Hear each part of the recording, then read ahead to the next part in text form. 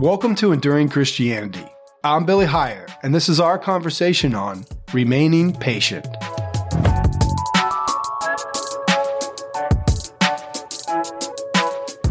Last week, we ended the episode of Love is Not Easy with a simple challenge to practice love by simply focusing on one adjective of biblical love, and that was patience.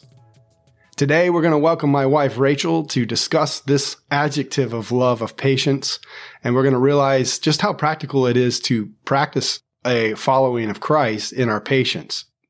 So thank you, Rachel, for joining us here today with your voice, and not only today, but all of your support into building the launch of this platform in hopes that it encourages those on their daily walk with Christ. Happy to be here. So can you give us some simple examples in your life of just where impatience and patience was able to be practiced and lived out in your life? You know me better than anyone, and you know that I like to keep myself busy. Mm-hmm. It drives you a little crazy, like just to get me to sit down. Yes. Yeah. That causes me to have to deal with a little bit of patience and impatience. Yeah, because I want the best for you. I want you just to relax a little bit. Yeah, I want to get stuff done. Mm-hmm. So. Yeah, and you know, the other reason is because when you're doing stuff and I feel like it's time to relax a little bit, I can't relax because I see you busy as a bee. I'm like, just relax. So it's for you to relax. That's a portion of it, yeah. So I scheduled myself every day, pretty full, from when my feet hit the floor to when it's time to go to bed. You're thinking ahead, even before the day begins. Oh, yeah. Yeah. I wake up, boom, list in my head. Let's go get it. Let's get her done, right? Accomplishment. Mm-hmm. So even just needing to run to the grocery store, right? I want to make that the most expedited process as possible. I want to get in, get my stuff, get out, go on. So just my life. Just to be clear, you're not that person who goes in and says, let's see how many new friends I can make. Gosh, no. No. Yeah, so I remember this was just a couple weeks ago. I was having one of my hurried days, as always, and needed a couple things from the store on my way home. I mean, I know that store like the back of my hand, so I can just go in, grab them, get out. Like, it's sad, Billy. Like, I was even just like counting minutes in my head.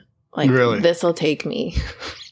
You're setting yourself up for failure. I sound so OCD right now. I promise I'm not.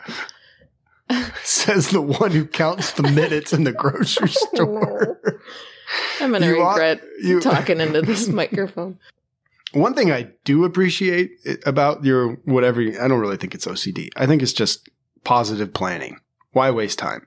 But the one thing I do appreciate about it is that when I get the shopping list, which you graciously supply to me, and then I go and do, is that the list is not just some chaotic mess. It's in order of where things are in the grocery store. So I'll look at it, number one, and it's there. Number two, oh, it's right there. Number three, oh, it's right there. Number four is not right there. Where is it? Oh, I know it's close because you put it into a list. It's one aisle over. Boom. And I'm in, and now it does feel good. It does. It does feel good. It's like accomplishment. It's like an endorphin boost, you know? Oh, I found it. You know, no complication. It's a game show. It's your own personal game show. Well, kind of, yeah. I mean, I can provide you with that accomplishment more often if you'd like. Keep sending you. Oh, yeah. Anyways, you always get me off track. Back to my story. This was just a couple weeks ago. I knew I needed just a couple things. And I get in the store and I'm about to grab the first item. There's this lady standing in front of the one thing I needed with her cart. And I mean, I probably stood there maybe 15 seconds. It just felt so long. That's a long time. Just to stand there and wait as she's like reading the labels and stuff. I'm like, oh my goodness, let's go. And finally, she grabs her item. I grab mine. And I kid you not, like the next item I had to grab, there she was again. She had the same list as you. Apparently, we're making the same thing for dinner. But just taking her sweet time, reading through the ingredients. Like, and I sound so impatient right now. Maybe she has food allergies or something and she has to be really careful. And I'm just worried about my timing, which is so stupid. And then I'm about to go grab my last thing. And there's this wonderful lady again, standing in front of the yogurt cooler, just looking and looking and looking and looking. And I felt inside of me, like God prompting me, this is a frustration. What are you going to do with it? And I'm thankful he did, because I could feel myself getting fired up. There were thoughts in my head, even like comparison and jealousy thoughts in my head. Like, explain. Oh, I'm in such a hurry. I think my time is so precious and important, right? How nice would it be to leisurely walk through a store and take your time? Like where my own fault, I schedule myself so full, but I'm the one just saying I'm so busy, but I'm still in control of my schedule somewhat. I have really only myself to blame there. Anyways, I did recognize God's prompting there, and I just kind of laughed in my head about it. And I remember texting you the frustrations of slow grocery shoppers or something like that. And I actually ended up talking to her. We shared a smile, shared a recipe. Yeah. It's just the humor behind it. Whereas I could have stayed in my frustration and impatience and stormed off, but I didn't. God helps me. This is so silly. Like, this is just a grocery store experience, but how many times have I let my impatience from one location flow on to the next location, or even driving in between, or then picking up my kids, and already I feel like I'm being impatient, whereas they did nothing to deserve that. So what you're speaking of is that to feel the impatience and to feed on that impatience of that frustration in the grocery store, if you would have fed it, right? If you would have acted on its urges, it doesn't just then satisfy its urge, right? I mean, it does in the moment, but what happens is that the frustrational urge is not satisfied is in the way that now it disappears. It actually lingers with us longer to our next events, possibly, like picking up the kids. And now we're more sensitive to further frustration. Yeah. I think it can pile on in layers that are hard to peel off, because being impatient is a sin, and it is something that we should feel convicted of. And there's a layer of shame when you do mess up. One thing I think about shame and impatience, and just to clarify, we will feel impatient, but it's how we respond to that sensation. The reason I sense there's shame in not remaining patient and reacting with impatience is that because we've lost control, right? When we just release ourselves to just do whatever we feel like we're doing inside, we're not having self-control, right? Like yelling, or like if you were at the lady with the grocery store, just get out of my way, or just give her a silent look, right? Now she could see that look and take it with her the rest of the day. Like, what was wrong with that lady? She was so rude to me, and not forget that. That's that frustration spreading to another when we don't realize it. But then going back to, if you gave her this weird look or this rude comment, you don't feel good about it. Right? No. Yeah. And you were the one, or I would be the one in control of that choice. And now I realize the shame too is not just what I did, but that I did it because I was not in control. Right. And that's what we want, right? We want to be in control of most things in our life, right? I need to know. But then when something happens and we can't control ourselves, I think that is a real baseline layer of shame. Yeah, I never regret being patient. Choosing patience, really. It's not just being, it's choosing, because you either choose it or you lose it. True. Even just having to give myself a breather in times where my patience is being tested say, a rough day with the kids or an extraordinary long to-do list for me, I think getting my mind off of myself and onto what God's will is for our lives is the saving grace. Because when I looked at what Jesus did, everything he did while he was living on earth and beyond, humility kicks in, and I'm able to set my eyes on what Jesus wants. Not just for me, for everyone who follows him. I think that reality of what you're describing is the moment of opportunity to die to self. You're speaking of Jesus' humility of putting his will to the side for obedience of the Father's character to be displayed through humility. Mm-hmm. And for us to react in our frustrations, no matter how small or large, in an inappropriate way, it's making life about me. Mm-hmm. It's tossing to the side any repercussions of the one I'm being frustrated at, or even ones who are even watching. Right. And how does that look then when I make it about me, right? Or we make it about us through not remaining patient and losing our stuff. It's like what we say in our house. Where's the finger pointing? Mm-hmm. Like, is it pointing back at me? Is it all about me? Or is it pointing up at God? Mm-hmm.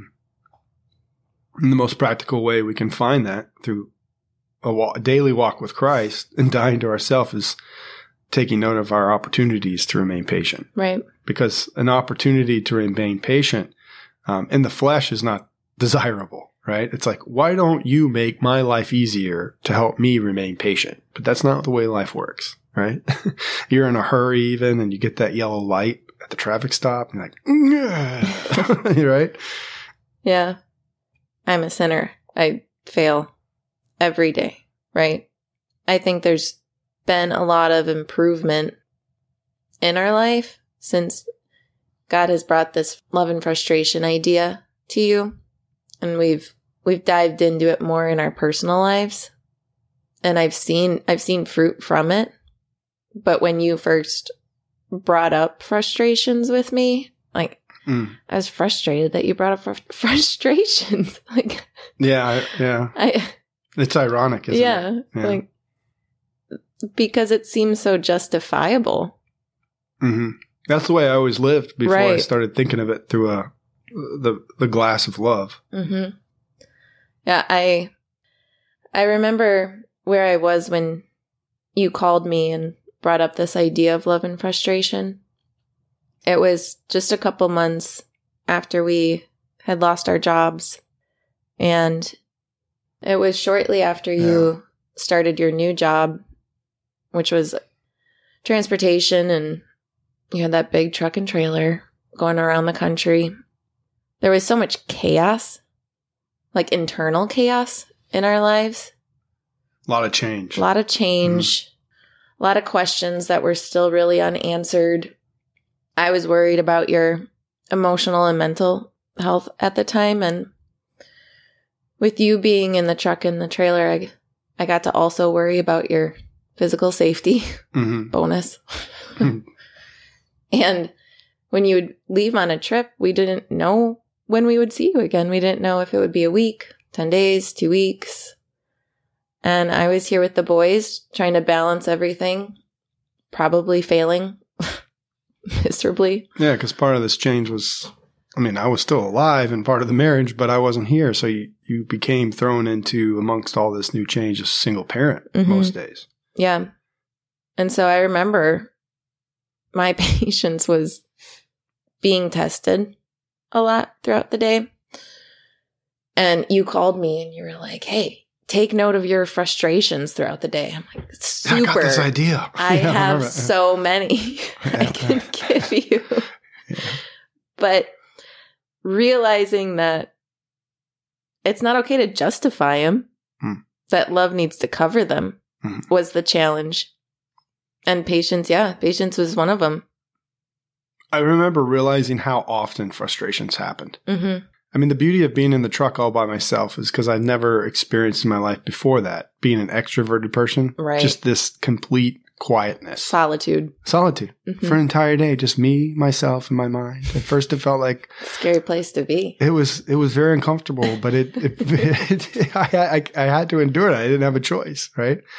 But yeah, I remember it was like God just slowed everything down, literally, in my mind, being by myself. And there's all these frustrations on the road, from weather to traffic to, losing a signal for the radio show I was just listening to make my time go by easier, having to simply having to use the restroom and there's no exit nearby for like 10 miles. It's like all the little things, right? And I just started realizing that God was showing me how often frustrations were presenting themselves all the time.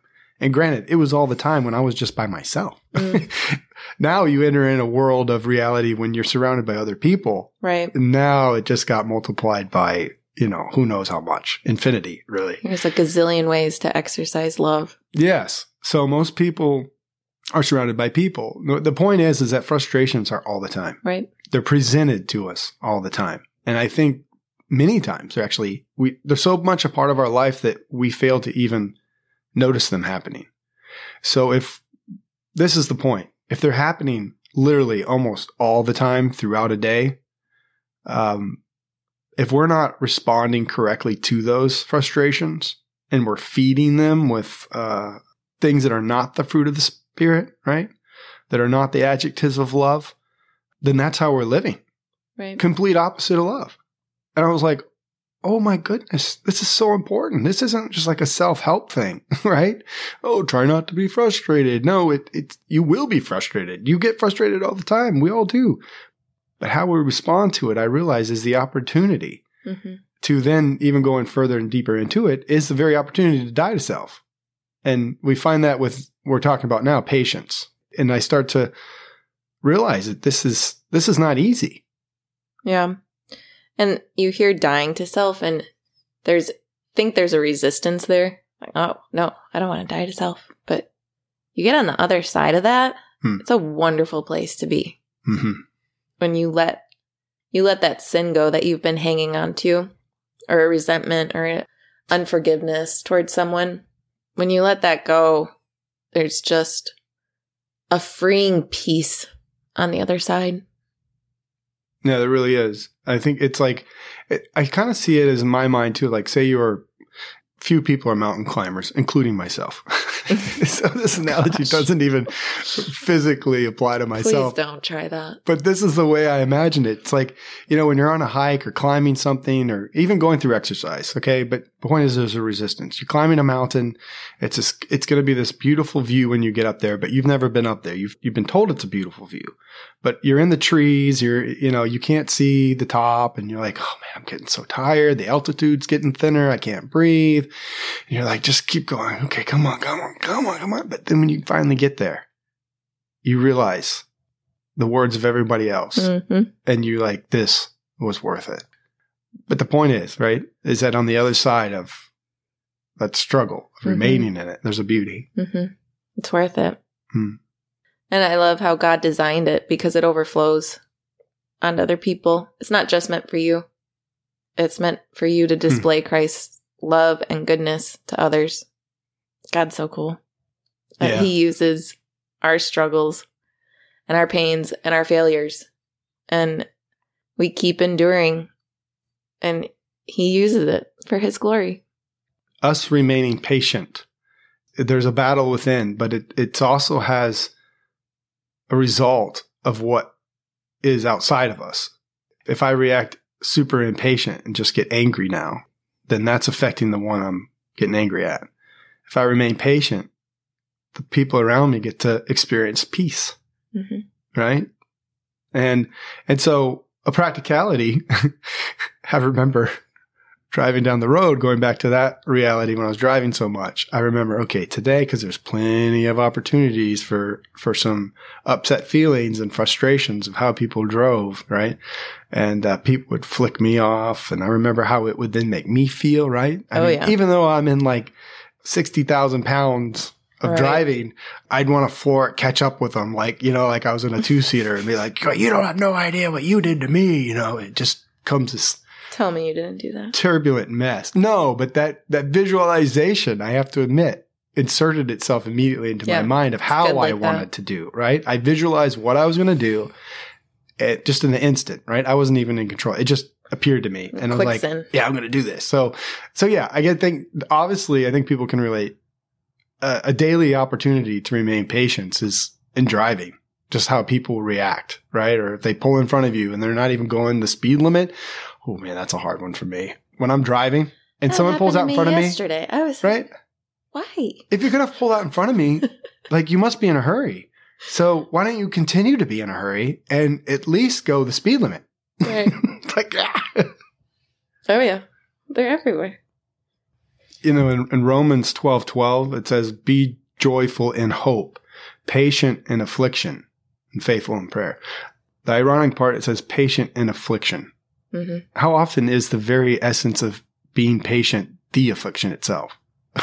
Right. You know what I mean? Mm-hmm. Mm-hmm. I mean, obviously there's people in turmoil, hardships, and they're trying to remain patient in it and trusting the Lord. But for many of us, going back to the everyday opportunities, patience itself is the invitation to battle the affliction within ourselves.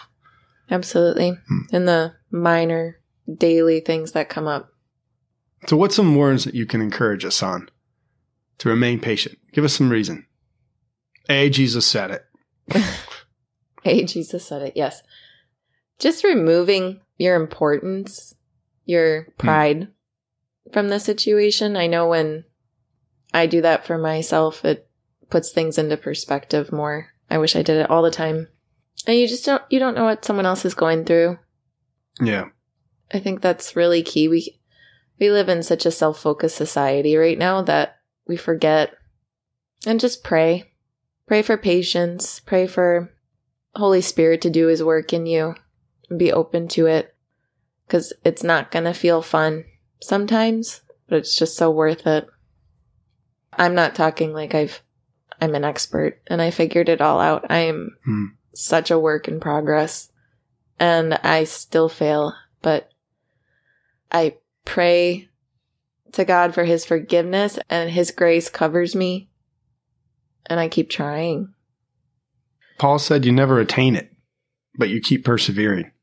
I find that would be true with patience. You're never going to be perfectly patient, but keep persevering, keep doing and it. We're talking about minute things that can kind of grow and spread and transfer. I don't even know what it would be like to be patient, say, through a bad medical diagnosis or something where you're stuck in the hospital for a long time or you're waiting to get results or anything like that. I can't speak on how much weighty, like heavy patience that would take. I think that kind of goes more into the trust arena as well. And patience and trust is, right? They're tied together. Mm-hmm. Because you're trusting that this is the best way to remain patient. Even though the insides are saying, no, just give them what they deserve. You're trusting that voice is a lie and that God's words are the truth. Yep. Be kind and compassionate to one another. There was a story that I heard that stuck with me. I heard it 25 years ago, probably. But it had to do with the whole not understanding what other people may be going through. It's a true story. And this person got onto a train, right? Like a train in the city. And when they got on the train, they sat down and there was other people on the train, somewhat busy. And there was these 3 kids and they were just kind of being kids, right? Rambunctious. At first they're like, oh, it's rambunctious kids. But then they started getting out of control more. And he was like, this is inappropriate. And he started getting annoyed and frustrated by these kids acting the way they are. Like, where's this kid's parents? And then he looks up over and searches for a parent and sees a man who he puts together that this is the father.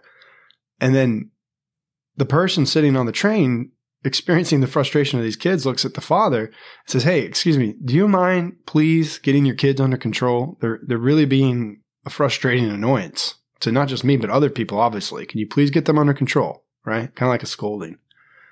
And the father just lifted his head up with just this look of sorrow in his eyes and calmness. It wasn't like responding to that guy's frustration with frustration. It was just sorrow. And he said, I'm really sorry. I'll get them under control. But we just left the hospital and their mother died. And they don't know yet. And so they're running around like normal crazy kids, but he is going through something. Oh. Yeah. And immediately the person who spoke up went from being so frustrated and feeling compulsive to their frustration. Now just the empathy, right? Just totally erased the compulsion to be frustrated and to react in that. And it's amazing what empathy can do. So I think it's very powerful to always remind ourselves, like you just gave us some advice. Remember that you don't always know what someone else is going through. And I think too, if we can find some empathy, this story is just proof that can silence that frustrations. If we can find some empathy, get our eyes off ourselves. Yeah. I agree. All right. Well, thank you, Rachel, for sharing your voice and, as always, all the work you do behind the scenes. And most importantly, for remaining patient with me over here. Thank you very much. And that might sound like a joke, but I'm actually being serious. I am her daily opportunity for love. All right. Thanks. We want to thank you and everyone who has been listening for spending your time with us, because how you spend your time is how you spend your life. If you are a listener and would like to share a story from your life, email us at enduringchristianity@gmail.com. I'm Billy Heyer, encouraging you to endure in all circumstances. Have a blessed day.